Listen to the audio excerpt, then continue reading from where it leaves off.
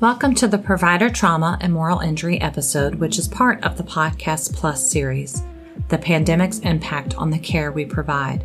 The Podcast Plus allows you, the learner, an opportunity to learn more about today's subject by participating in a WebEx discussion group, a journaling club, and an electronic journaling session. Look for more information about those sessions in the show notes.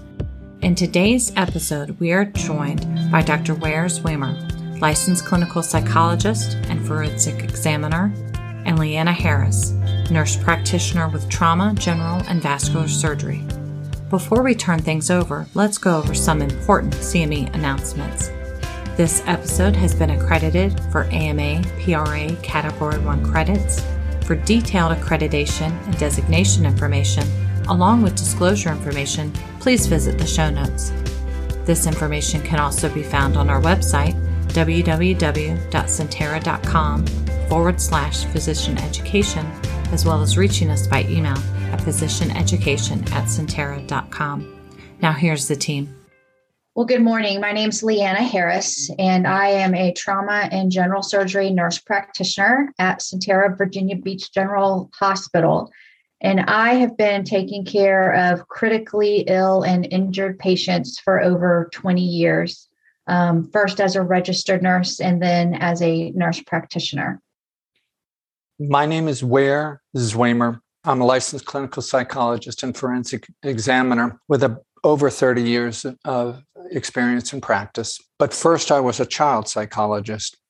And in that context, I was introduced to trauma, the trauma of children who have been abused sexually, physically, or in some ways most tragically abused by the conflicted divorce of their parents. After 9/11, I joined the Tidewater EMS Critical Incident and Stress Management Team, working with first responders who encountered some particularly terrible incident in the course of their work. Throughout, I've served healthcare providers and their families in treatment. My interest in moral and ethical issues began about 15 years ago. I've been lecturing to clinical and legal audiences about ethics at the interface of psychology and law. And in the recent years, I've had the opportunity to interact with and even co-present with the author of a book, Moral Resilience: Transforming Moral Suffering in Healthcare. So it feels as though a great number of things have brought me to this moment. So Dr. Zwamer, what are the conditions in healthcare and in the pandemic in particular that have given rise to post-traumatic stress symptoms and moral injury in clinicians? Leanna, please call me Ware.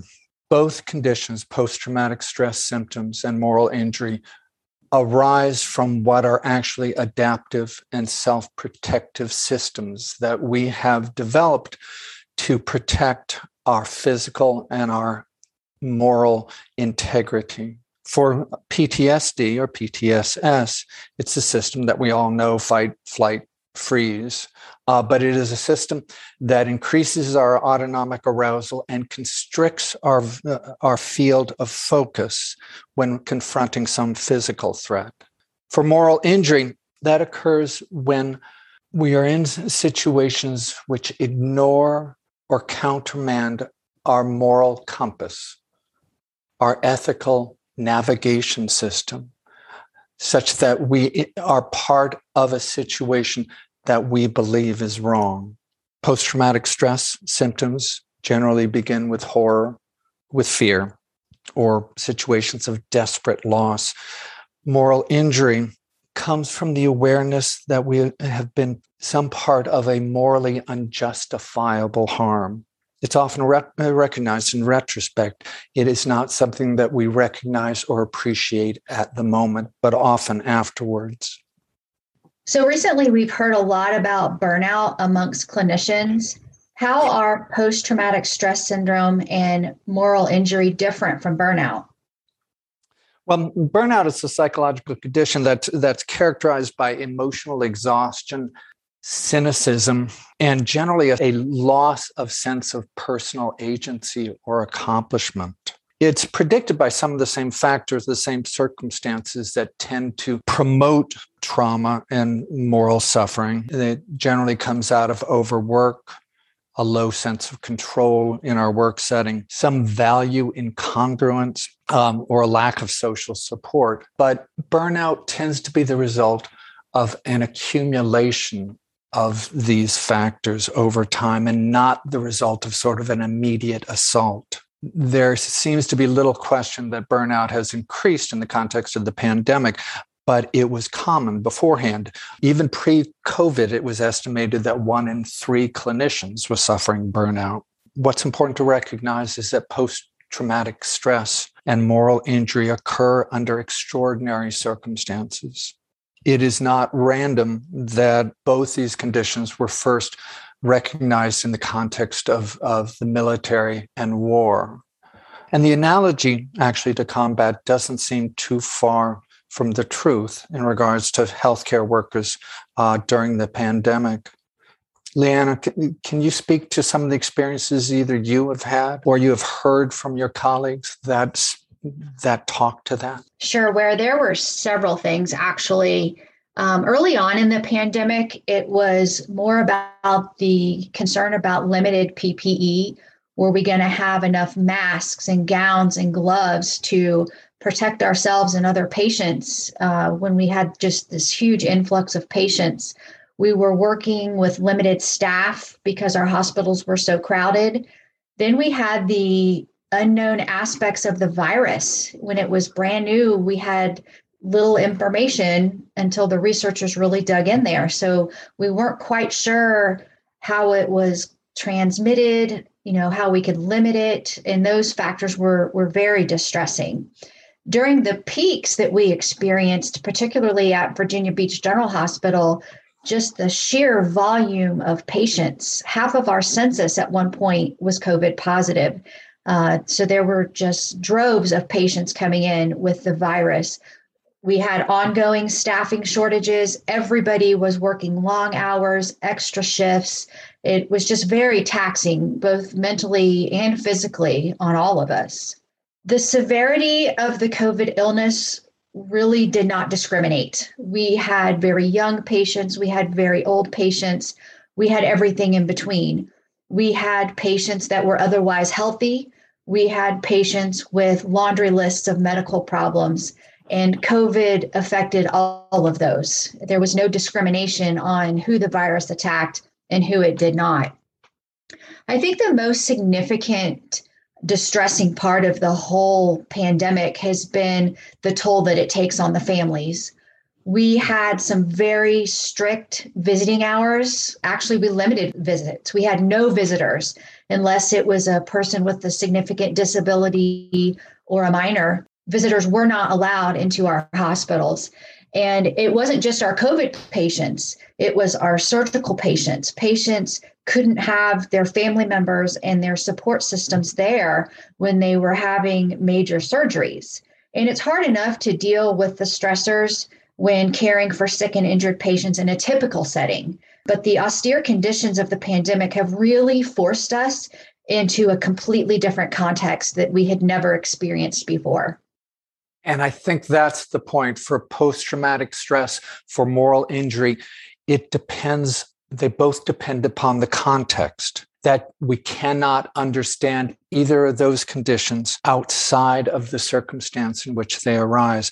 Post-traumatic stress and moral injury represent predictable, almost inevitable reactions to extraordinary circumstances. They are not the product of limited skills or a vulnerable character in people. Yeah, and that's a really good point where, as clinicians, we go into the practice of medicine to help people, to care for people. And I think there's this sense that we have an increased amount of resilience because of that. But how would a clinician know if they were really struggling with post-traumatic stress or moral injury? For post-traumatic stress, the hallmark characteristics are just this elevated state of readiness. that people become hypervigilant, they become anxious, they become watchful, they have an exaggerated startle response. There also is this avoidance of situations and thoughts that are associated with that trauma.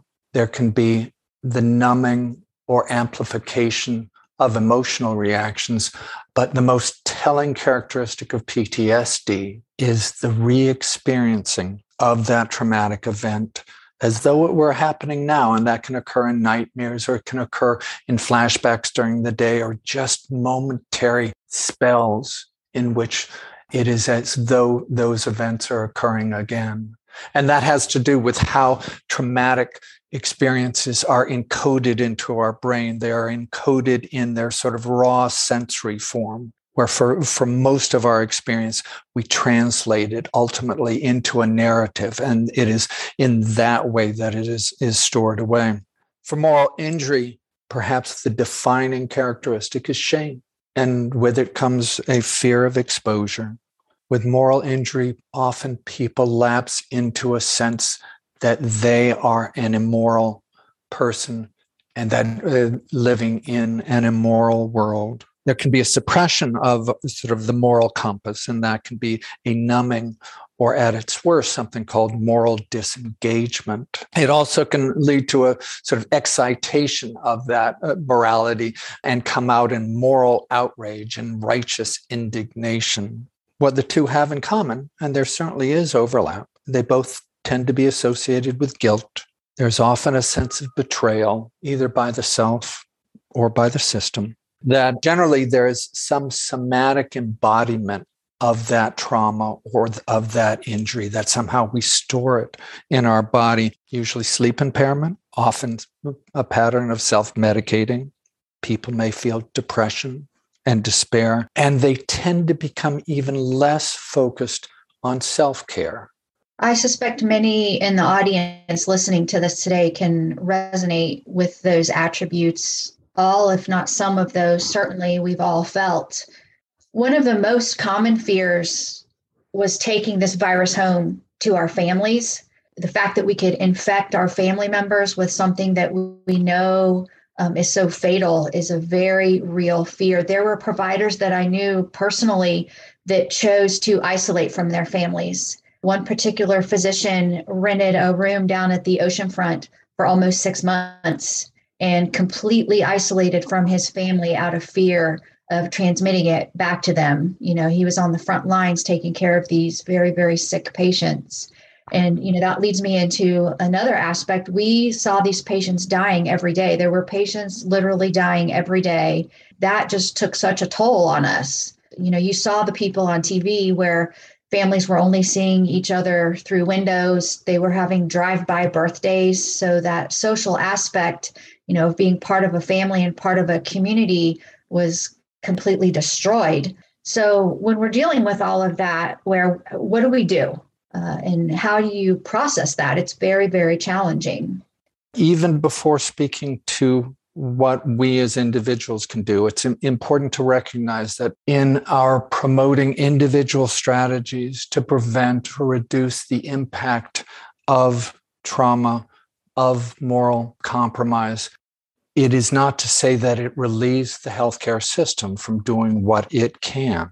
Leanna, it remains the responsibility of the system to, within its power, to create as psychologically and morally safe a workplace as they can, a place where individuals can raise their moral or safety concerns without fear of retribution. And it remains the system's role to promote an ethical community where the opportunity or exposure to moral injury is less likely to occur. But it's not an either or thing. It is not either the individual or the system, but it is both. Nor is it really an us versus them circumstance. I know any number of healthcare leaders who have suffered, who feel powerless, who have lost sleep in the context of this pandemic. And often some of what may have been inelegant or seemingly unempathic responses to the front line have come from their own fear, from their own stress, from their own psychological defenses. But in terms of our own capacity to deal with these circumstances, the first truth for both post-traumatic stress and moral injury is that we have to redefine our relationship to the event that caused it. For trauma, that involves changing what is that raw sensory experience into a narrative, like we hold most of our memories. For moral injury, that means more to contextualize that moral compromising event, that to recognize that whatever we did or we did not do happened at a specific time, under specific circumstances, and that neither speak to our whole moral character or the morality of the world. For either of these translations to occur, though, we have to reconnect. We have to reconnect to ourselves, and we have to reconnect to others, to our peers, to our families, and potentially to therapeutic resources. And I think a lot of us are working towards that as the pandemic, goes through its ups and downs, where we'll have surges with a lot of patients, and then we'll, be on the downslide where there's fewer patients. I think we've all worked really hard, especially during those rough times, to do that, to regain a sense of self and really start to process what we have been through, what we're going through, and what we've yet to go through. Something we really haven't touched on is the controversial topic of vaccination. At this point in the pandemic, the science proves that the vaccine's effective, yet we're seeing the majority of our critically ill patients are unvaccinated. This really compounds the moral distress and injury when we know we're dealing with a preventable disease. And so, for example, most recently passing through the ICU, and there was a family gathered outside a room where their elderly father, unvaccinated, was dying from COVID. And I just couldn't help think, this didn't have to happen. This patient didn't have to die. This family didn't have to lose their father. And that alone just brought back all of those feelings, all of that distress that I felt like I had dealt with previously. So what else is there? What else can we do? Leanna, each resolution that we come to will be an individual resolution. What is quite easy in that circumstance is to lapse into moral outrage. Moral outrage is not without its value. Anger has benefits. Anger can energize us. Anger can potentiate us, give us a sense of greater control over the circumstance. But it also carries some real risks, particularly in that circumstance, because in that moment, if you are treating that patient and your moral outrage comes out, you run the risk of creating another moral compromise, another circumstance where you did not provide the care that you would have and could have under different circumstances. To the extent that you can, it's important to recognize that that patient and their family are imperfect human beings as well. And their decisions are guided by the same fears, stresses, and defenses as our own. In terms of other things that we can do when it comes to stress and moral injury, traumatic stress, I was much more confident about many things when I was younger. I am less skeptical in my older years. I now believe that there's a real value to body work, and that can come in many forms. That can come in the form of massage, of acupuncture, acupressure, yoga, tai chi. We tend, particularly we in healthcare, tend to remain in our heads a lot. And yet our trauma and our moral injuries, we find somewhere held in our bodies. And so interventions that help us release it from that site, I think, are essential. It is helpful to journal.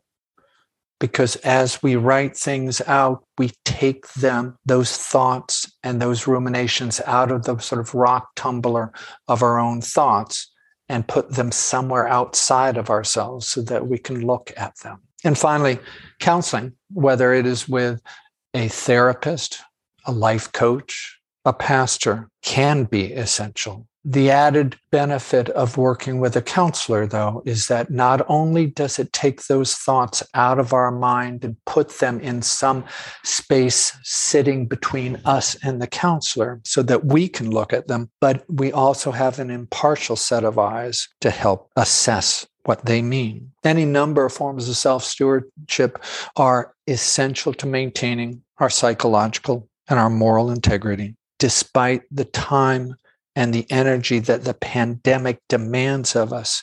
Those tasks are actually even more important. What's important to recognize is while we can and should petition the system to make changes that support us, ultimately the only person that we have any control over in this world is ourselves.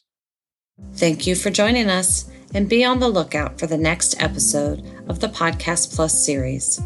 As a reminder, read today's show notes for the link to register for this topic's WebEx discussion group, journal club, and electronic journaling sessions, as well as claiming your continuing education credits. Well, that's it for now, but we'll be back soon with another episode of Vital Signs, a podcast for Sentara providers, the podcast that provides evidence-based education programs for physicians and healthcare providers on the go.